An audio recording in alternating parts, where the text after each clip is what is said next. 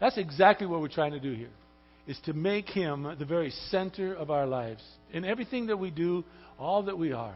It's the joy of life. Well, we were studying, if you were with us at any length of time, we've been going through 1 Peter. We went through chapters 1 and 2, and then as I mentioned last week, we got to chapter 3. Very innocent, no problems. And all of a sudden it dawned on me while I was studying at home, whoa, this is a family series. This is the start of husband and wife. Because if you remember, Peter said in chapter 3, verse 1, in the same way, talking about suffering, talking about humbling and being just servant. He says, you wives be submissive to your own husbands. And when I read that, I said, I know what's coming. I've studied 1 Peter before. I understand what is about to happen. He's going to talk with husbands and wives. And so I thought, what a great time for us to go into a family series. And I know for a fact that when the Bible says, wives, be submissive to your own husband, that stings. And that's a very normal thing. And we're going to learn that, I think, next week. But it's a very normal reaction. But it says to us as husbands, 7 verses later, 1 Peter 3:7, live with your wives. You husbands, likewise. In other words, in the same way, live with your wives in an understanding way. And that is a farming term. That is, as a farmer would live with his land, so you as a husband are to live with your wife so she flourishes. So I want you to turn with me, please, to Ephesians. We're not going to look much at 1 Peter this morning, and we're not going to look a whole lot at Ephesians, but I want you to look at Ephesians chapter 5 with me. By the way, while you're turning to Ephesians chapter 5, let me tell you that if you're kind of on the ledge, the border of whether you should go to the financial class or not, I beg of you to go. I did this when we had studies, when we had conferences with athletes and their wives, when I was in ministry with the athletes. Here in this area, Kay and I had a ministry with the Dodgers, the Angels, the Rams, and the Raiders, and the Lakers. And we had to go. We went to conferences, and at every conference they had a class on how to handle your finances, because all of the guys were off. They just were making so much money, and they had no idea what to do. And so I went, and I found that class was as invaluable to me as anything that I've ever done. And I would encourage you to go. It starts on January the 25th. I think if you go to it, you will be blessed. One thing that Kay and I learned was that we would not get in debt. Period. We would not get in debt. And so we were not in debt in anything except when we bought our home. Then we were in debt. But in anything else, we had no debt. As a matter of fact, we had to buy a sewing machine. I remember I bought Kay a sewing machine, and we bought it on time so as we could build up our credit, so that we could have a good credit statement. But we owed nothing to anyone, and it was a great way of living our lives. It really unburdened us so much. I would really encourage you to go to a financial class if you can. I promise you will be blessed. So, I ask you to turn to Ephesians chapter 5. Today's message is entitled Mutual Submission. One of the things I found out early in my marriage is that if Kay was to be submissive to me as a husband, then I need to understand what that means, and I need to be an example to her. Well, when I read in Ephesians chapter 5, verse 21, it answered it. It said, and be subject or submissive to one another in the fear of Christ. Within the life you and I live, every principle that we have is established by God. And within every walk of life, He establishes submission and authority. For instance, here in chapter 5 of Ephesians, it says in verse 22, wives, Paul agrees, by the way, with Peter, be subject to your own husbands as unto the Lord. But on the other hand, he says in verse 25, husbands, love your wives. And if you wonder how, men, as Jesus Christ loves us, the church, That's our example. It goes on to say in chapter 6, verse 1, children, obey your parents in the Lord, for this is right. Honor your father and your mother, which is the first commandment with a promise. Do you know what that promise is? The Ten Commandments? It says, honor your mother and father, and long will be your days on the earth. There's a statement of a long life, loving and honoring your mother and your father. So children, do that. Then it says, fathers, verse 4, don't provoke your children to anger. Rather, bring them up in the discipline and the instruction of the Lord. Then in verses 5 through verse 9, it talks about employers and employees. It mentions slaves and masters. But in our day, it should be employers, employees. And so it says, slaves or employees, be obedient to those who are your employers, masters, according to the flesh, with fear and trembling, the sincerity of your heart. Verse 9, masters, in other words, employers, do the same thing to those who are working for you. Give up threatening and knowing that both their master and yours is in heaven. And so the Bible talks about this whole idea of submission from every single level. There ought to be a mutual submission within our lives to be subject to one another in the fear of Christ. Let me say this, without mutual submission, all of it established by godly authority, it's why we study the Bible as we do, to try to find out what does the Bible say we should do, and what does the Bible say we don't have to do. But this mutual submission, established under the authority of God's Word, will take away chaos. You look at the world in which we live, not doing a message on that, but I mean just the world in which we live is in utter chaos. It's because nobody wants him to be an authority of another person. They all want to have what they want when they want it. And it doesn't work that way. And so Paul is going to teach us what it means to be submissive to one another. He starts by verse 18. He says in verse 18 of chapter 5 of Ephesians, don't get drunk with wine. That's dissipation. Don't do that. Rather, he says, be filled with the Spirit. The reason he says be filled with the Spirit when he talks about being subject to one another is because submission is not a natural tendency in our lives. Most of us want to run our own whatever. And it's hard to fall under someone else's authority. But the Bible says be subject to one another in the fear of Christ. Now, if you'll note in Ephesians chapter 5, I want you to note verses 31 and 32. Paul tells us that God intended to explain the church and its relationship to Jesus Christ through our marriages. I want to show that to you. Verse 31.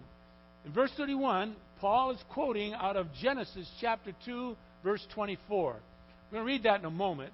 In Genesis chapter 2, verse 24, is the first marriage when God brought Eve to Adam after he had fashioned Eve out of a rib taken from the side of Adam. And when he did that, then he brought her to Adam. And then he says, for this reason is marriage. For this reason, he says, a man shall leave his father and his mother. He shall be joined or cleave unto his wife, and the two of them shall become one flesh. Now, look at verse 32. This mystery is great. What mystery? The mystery of Christ and the church being combined or compared with marriages. This mystery is great, but I am speaking with reference to Christ and the church, he says, when I'm talking about marriage. And so we are to understand that our marriages are to be an example or a reflection of what Jesus Christ looks like when people come and visit us. Our love for one another, our submission to one another in the fear of Christ is a healthy thing to people who are examining their thoughts about whether to come to Christ or not. It wasn't until Ephesians chapter 5. It wasn't until Ephesians chapter 5 that we knew exactly why God gave us marriages.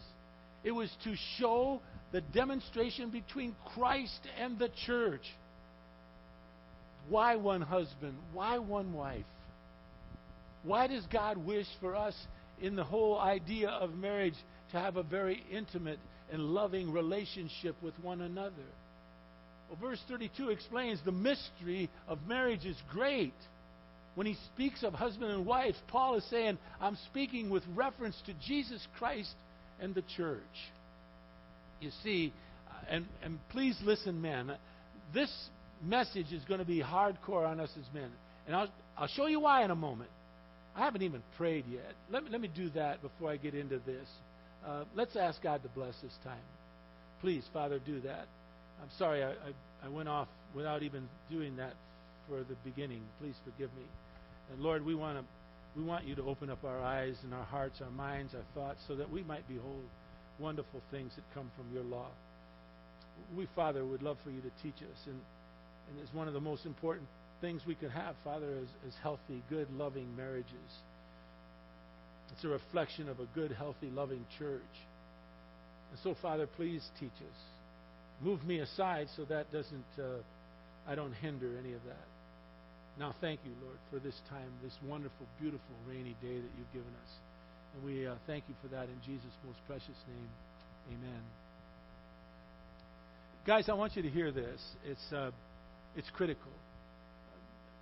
If you'll note, you as a husband are to love your wife like Jesus Christ loves the church.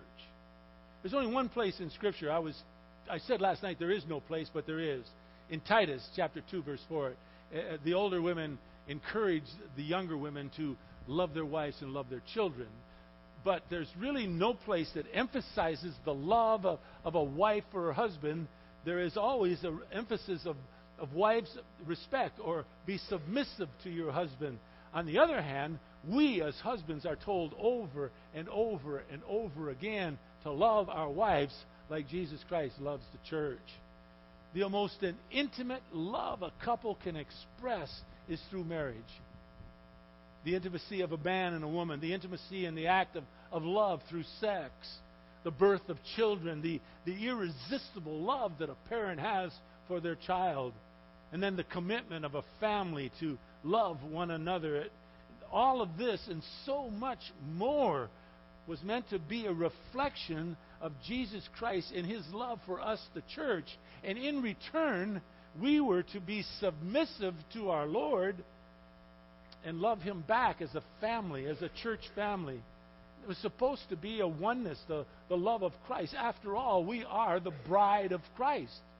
And He is our groom. And one day there will be a marriage supper in heaven where the Lamb of God will sit with all of us who are His, calls us the bride of Christ.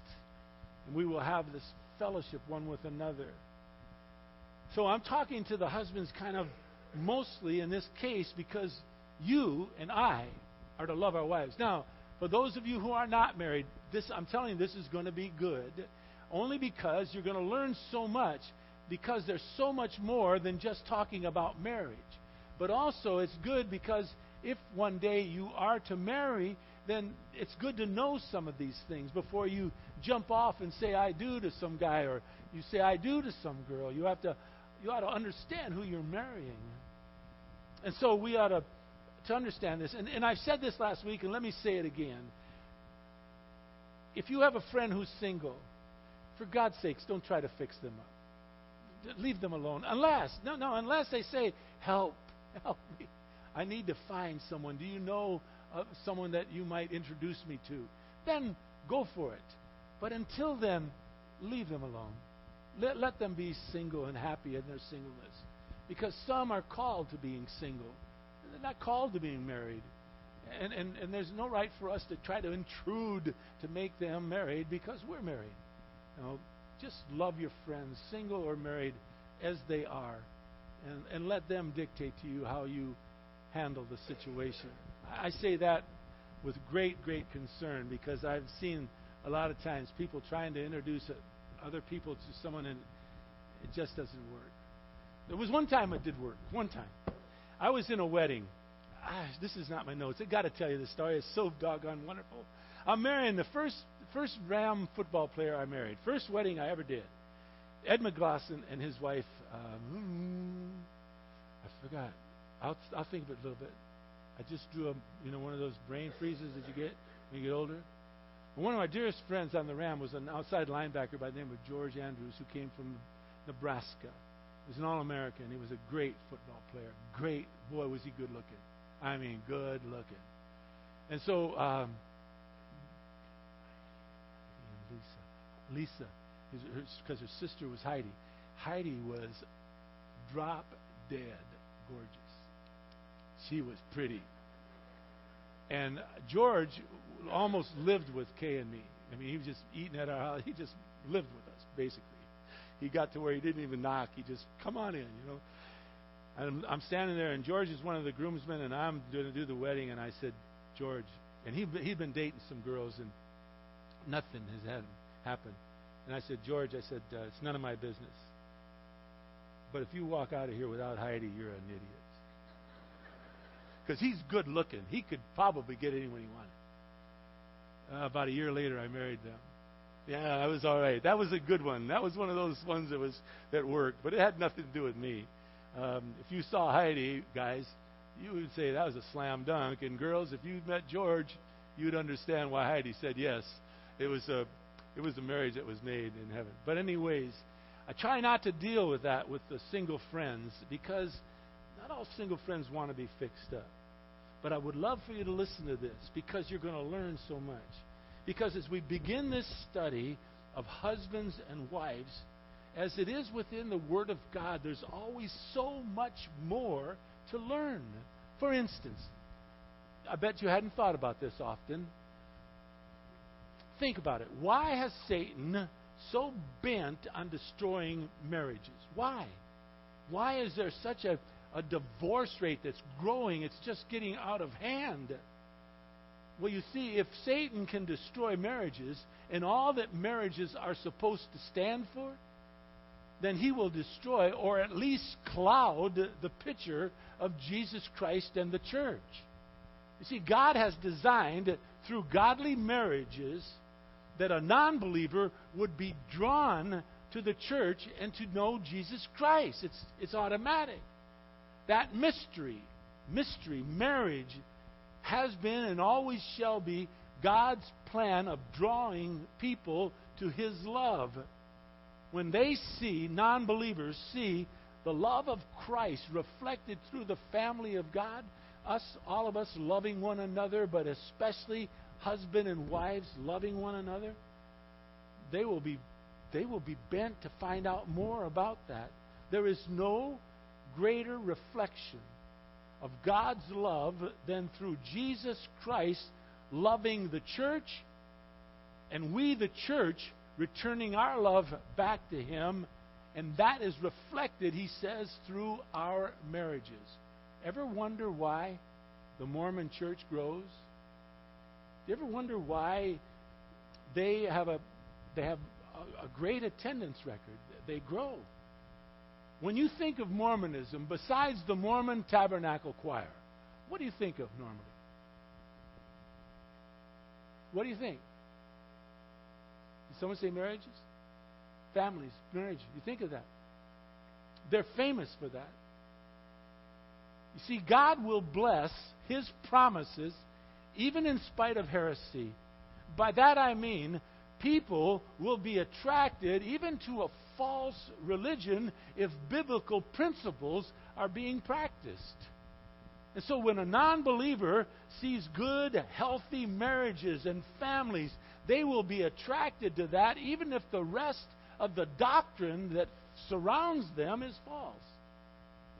And so I say to you and me, as believers in Jesus Christ, Christians, we ought to get off of our duffs, so to speak, and get our marriages in order. And there's no such thing as a marriage so good that you don't have to make it better. We ought to get off of our duffs so as to draw people to the truth of Jesus Christ through God-blessed marriages. And that's what this study is going to be all about. I want to give you another thought. Gentlemen, This might be scary, but this is what I kind of build my life upon as a husband of my wife, Kay. And by the way, what I'm going to tell you now is worth about what I got in here, just lint. It's not worth a lot because I've not read this in any commentary. I've not had any pastor teach this, and so I could learn from them. This is something that I just have taken to believe in my own heart of hearts, how I am to care for Kay. And if I'm correct, then husbands, you ought to listen, because this ought to be how you ought to care for your wives. Here's why I believe that I am to take care of Kay. Of course, it comes from Scripture. If you look at, we're in Ephesians chapter 5. Look at verses 25, 26, and 27. And hopefully I am correct. But even if I'm not, I don't care. I'm going to live my life like this anyways. It says in verse 25, husbands, love your wives. Well, if you ask how, Paul tells you, just as Christ loved the church and gave himself up for her. Verse 26, since Jesus Christ gave himself up for us, then he did that so that he might sanctify her, meaning the church, having cleansed her, meaning the church, by the washing of waters with the word, so that he might present to himself the church in all of her glory, having no spot, nor wrinkle, nor any such thing, but that she should or would be holy and blameless. Well, verse 25 tells myself as a husband that I am to love Kay like Jesus Christ loves the church. That's a tall order. And note, it goes on to say in verses 26 and 7 that one day Jesus Christ is going to present the church to God in all of her glory, without a spot, without a wrinkle, holy and blameless. Now, it is my belief, mine now, that I am to live with Kay with that in mind. I am to live with Kay that one day when I stand before God, He will ask me, how did you treat your wife? As a matter of fact, I even believe that she will be standing right beside me at that moment. And like Jesus Christ presents us, the church, with all of our glory, I believe as a husband, God expects you and me to present our wives to Him sanctified, set apart, cleansed through His Word. In other words, men, husbands, we are to be the spiritual leaders of our homes. That's why we have studies for men on Wednesday morning at a breakfast at a place called Keno's. It's at 6 in the morning on Wednesdays. Keno's is on the corner of Imperial and La Palma. And men, I would beg of you to come if you can. I know for some of you it bumps into work. You just can't come. But it is a time of great fellowship. In fact, last Wednesday, we had such a tremendous time. The guys just sharing with one another and just kind of gleaning from one another what it means. And then every Monday, the first Monday of every month, we meet in the cafe, men, and we study what it means to be a man of God. And so, guys, if you can, I would encourage you so much to come so as to help yourself to become the spiritual leader in your home. It also says in verses 25 through 27 that we will present to God our wives in all of her glory, without spot or wrinkle. At least I believe that's what it says. That is, I am to protect my wife, Kay, from all outside influences. Holy and blameless, I'm to present her. Set apart, without sin, I'm to present her. In other words, as her husband, I'm to keep Kay away from anything that might cause her to stumble or have any grief in her life. It should be my job. Just as our Lord protects us, the church, I am to care for Kay. So husbands, if I read the Word of God correctly in this case, you and I have a great and glorious job ahead of us. To love our wives like Jesus Christ loves us. There's nothing greater. And I promise you this. Look, if you do what the Bible says you should do as a husband to your wife, when they bury you and they drop that casket lid down, they won't be able to wipe that smile off your face. Because to love a wife and to understand that love for a wife, the love you get back in return, it's amazing. This is off the subject a little bit. This morning I got dressed and I said, I always ask Kay. I never walk out the door. Is this going to be okay? What do you think? She said, it's going to be fine. She says, you look downright cute. And I says, that's not right. I mean, no, I don't. We've got mirrors. And she said, you do to me. I know, that's an awe moment. I'm thinking, gosh, that's better than gold. My wife loves me. It's amazing. I have mirrors. I know what I look like. It's amazing. Now, even if this isn't correct, what I just told you, gentlemen, even if it's not, I'm going to live my life as if it is. I find no greater joy in my life than to try to protect and love my wife as she ought to be loved. I'll give you a little hint. The whole part of it. It says, husbands, I want you to live with your wives. This is in 1 Peter 3:7. I want you to live with your wife, he says, in an understanding way. That's a farming term, an understanding way. In other words, I had this as a prop. Dorothy did this for me. Yeah, nice, huh? Let's say I'm a farmer. And I want this because, number one, oh man, I love the smell of this. It's just, I wish you could smell it. It really is beautiful. Man, I want to grow this. So I have my farm, and I decide that I want to grow this, and I love it so much that I'm going to grow it right here, right next to my home. Boom. So that I can smell it every day I get up. But my father, who is really a great farmer, says, son, I say, yes, Dad. Look. He says, I know, I watched. He says, that's not going to grow there. I said, what do you mean it's not going to grow there? He says, the soil's too rocky. You don't get enough rain here. This will not flourish. If you really want this to be everything you want it to be, you're going to have to plant it down this part of your farm where the land is perfect for it. There's no rock in the soil. The soil's wonderful. It's going to get a lot of rain. It's going to flourish. I said, well, I hear you, Dad, but you don't know how much I love this. I love this so much that I want it to be near me. He said, well, okay, son, good luck. You know what will happen to this? It's going to die in time. It's not going to flourish. I got to live with my wife like a farmer would his land in an understanding way so that it will flourish. No farmer worth his weight in salt would plant it here when he knows it would die. No man, no husband worth his weight in salt would live with his wife and not try to understand her. How do you understand your wife? Key, man. Key. Communicate. Ask.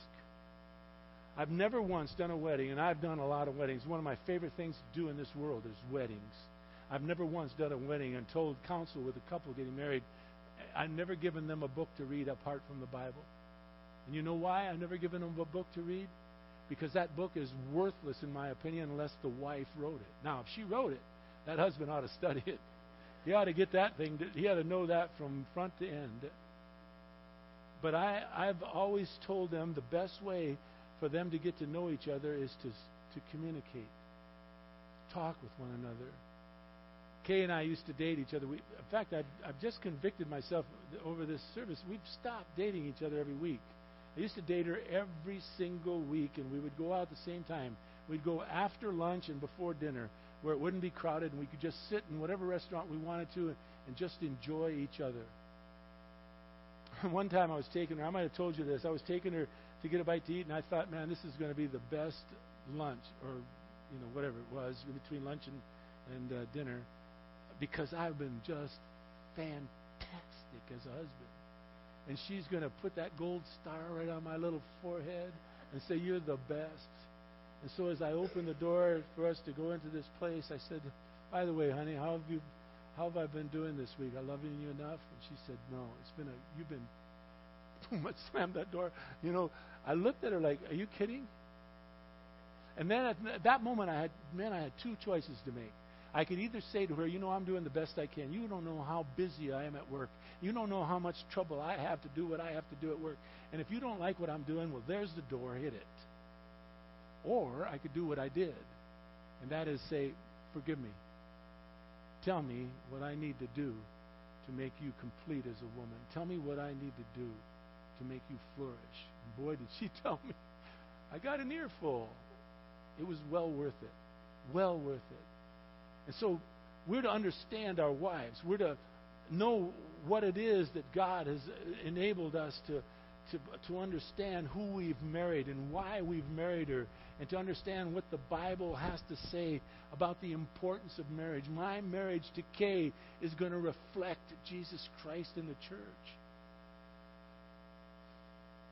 So I want to ask you, gentlemen, can you remember your wedding day? Now, Avery, you can. It was just last week or so.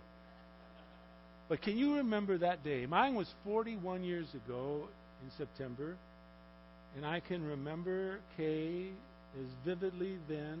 She wore her mother's wedding dress. She was just so beautiful. And I can remember that moment. I remembered everything about it. I was as nervous as could be. I was sweating like I was in a steam room. And I was really nervous. And I'll tell you why I was nervous. I had a feeling like I wasn't going to be the husband that I ought to be. And so when the preacher looked at me, and I looked into the beautiful eyes of the wife that I was going to marry, and he said to me, John, do you take this woman, Kay, to be your wife? I said what? What did I say? Pardon me? I will, I do. When I said that, I bought the farm. That's a biblical term. Everything there is about Kay, I took her into my life, and I was going to be her husband, and I was going to love that woman like Jesus Christ loves me. I bought the farm. Now, for some of you, you've got a high-maintenance farm. Seems like you have to say to yourself, didn't I paint that thing last week? And for some of you, you'll say, I haven't painted that thing for 2 or 3 years. I have a high-maintenance person that I married. Personally, I am thankful. I love that. I love what I love about Kay is that she is spirited. She's not a yes person. She's not going to say, just because everyone says yes, she's going to say, okay, yes. No, she'll have a reason why she'll say no. I love that about her. I absolutely adore it about her. That's the farm that I bought. I'm content with it. It's fine with me. If I have to paint every week, I'm okay. And guys, too many of you don't look into the future and don't see the person that you're marrying, and you say, I do, and by the word of God, you just bought the farm. And I've had some guys come up to me and say, you don't know what my wife is like. And I say, yeah, I know. I don't know what she's like. That doesn't matter. You bought the farm. You got to care for it. You got to love her like Jesus Christ loves you. That comes from 1 Peter chapter 7. Live with your wives in an understanding way. That in the Greek, an understanding way, is a farming term. So since we bought the farm, we are to live with our wives in such a way. How? Well, that's what the Bible wants to teach you and me. I want you to leave now Ephesians, and I want you to turn with me to the first book in the Bible. We're almost done. This isn't like I'm starting. I'm closing it down. I want you to look again at Genesis chapter 2. Remember, last week we talked in chapter 1, and God said that everything He made was what? Do you remember? Good. Everything. In fact, on the 6th day, said that He rested, and He said all that He made was very good. And then He told the man in the 2nd chapter, and in the 18th verse, it's not good. It's not good for you to be alone. I'm going to make you a helper suitable for you. You know what that means, a helper suitable? It means I'm going to make you someone who is going to complete you as a being. Going to complete you. And so we learn in chapter 2 of Genesis, verse 7, that us men were formed. That's a very, very simple word. That's like making a snowball.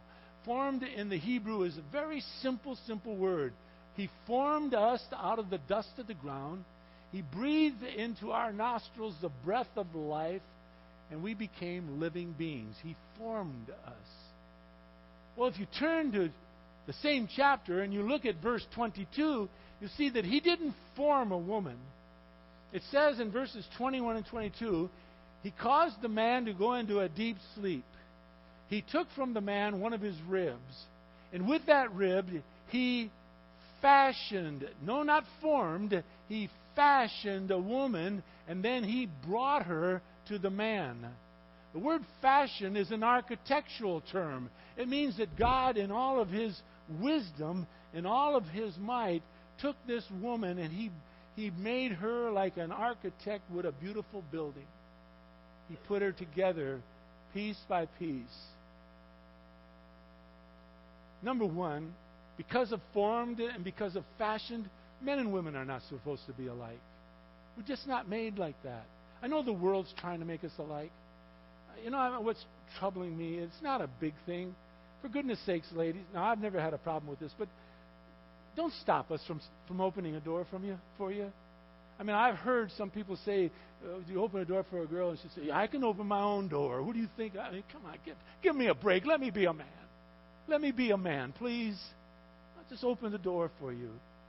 Or to give a, whatever. It is kind of one of my things. I just hate that the world is trying to make and push us into alike. We're not.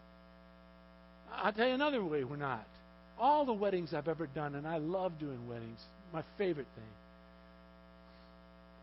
I've never once seen a groom magazine. Not one. I've never walked into a room and talked to the bridegroom and see him thumbing through, oh, what should I wear? Oh. I've never once. Not one time. But when I go and talk to the bride-to-be, I go in there and they got a bride magazine and it takes a crane to lift that thing. It does. You can look through colors. How many? What should the sheets? What is it? Oh, they want. There's everything they want. Us men don't care about that. I hope there's no young people in here, but us men, there's only one thing we're thinking about, and that's getting her to bed. Let's go. Let's get the wedding over. Let's get up there and let's do that. And the wife is, what's that song going to be? Oh, who cares what the song is going to be? But a woman has been, that's funny, isn't it?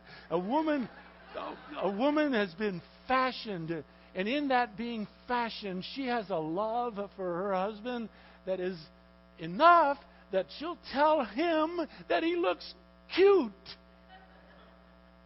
And I said, no, I don't. And she says, you do to me. That's the love that God has placed in the heart of a woman. He doesn't ask a woman to love her husband. He asks you to respect. And we're going to teach that next week. You're going to want to hear. But to us men, He says to us over and over again, love her. Love her. We've got to learn what that means. And guys, the only way to love and understand your wife is to ask her. Don't go reading some manual, unless it's the Bible, on how to love your wife. Ask her. What does she need? You know, you can read a book that says, oh, take her to the mountains, take her to the beach. My wife doesn't want to go to either mountains nor the beach. That's not word. Take her to a fancy restaurant. Kate doesn't want to go to a fancy restaurant. And so I ask her all of these things. What makes you happy? Guys, sometime today, get alone with your wife. Ask her that. Be a great question. You've been formed, you and me as men. She's been fashioned. And the difference is seen when God brings the woman to the man in chapter 2 of Genesis, where you are, in verse 22. And then, and I'll tell you why man calls her woman, and then in verse 24, next week, and then in verse 24, it says, for this cause, talking about marriage, he says, a man shall leave his father and his mother. He shall cleave unto his wife. The two of them shall become one flesh. Verse 25, and they were both naked, and they were not ashamed. You ever wonder what that all means? Leave, cleave, one flesh, naked, not ashamed. All right, I'm going to give you a hint. We'll study this next week. Here's why I'm going to talk to the men first.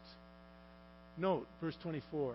It says, to the man, not to the wife, to the man, leave your father and your mother. What does that mean? Well, we've already learned that we are to honor our mother and our fathers. And that comes with a promise. That's one of the commandments. So it doesn't mean you leave them and you don't care for your parents, but it says you become her husband. And once you leave her, then you cleave to her. Doesn't ask the woman to leave her mother and her father.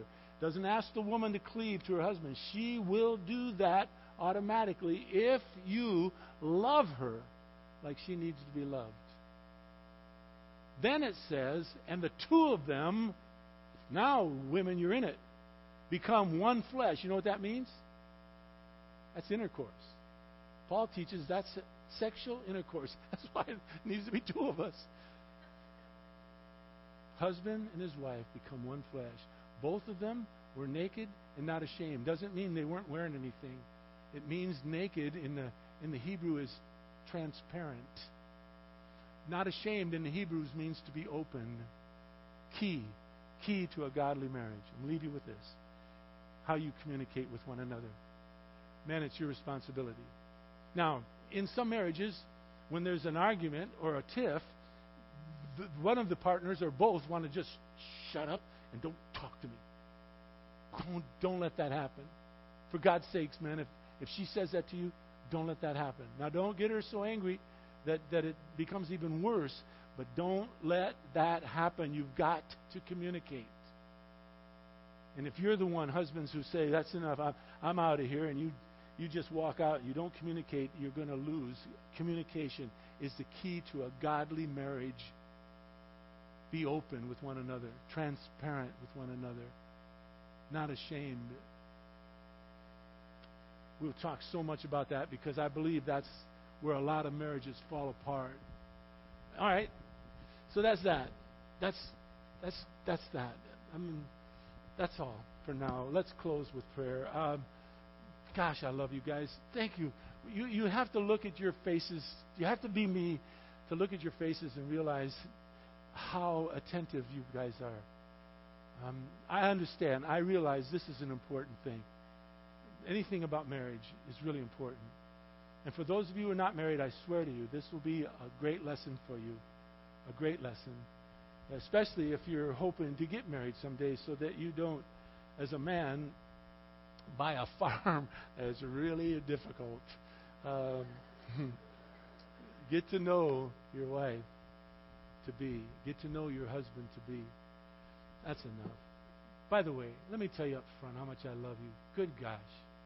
It's hard to express how much I love you.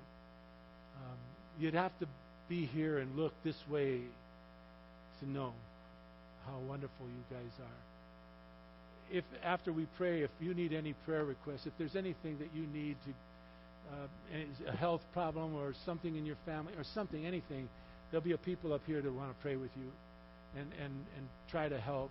I believe that one of the most important things in a good church is a good prayer life. And so if there's anything you need, please come up here and they'll be happy to pray with you.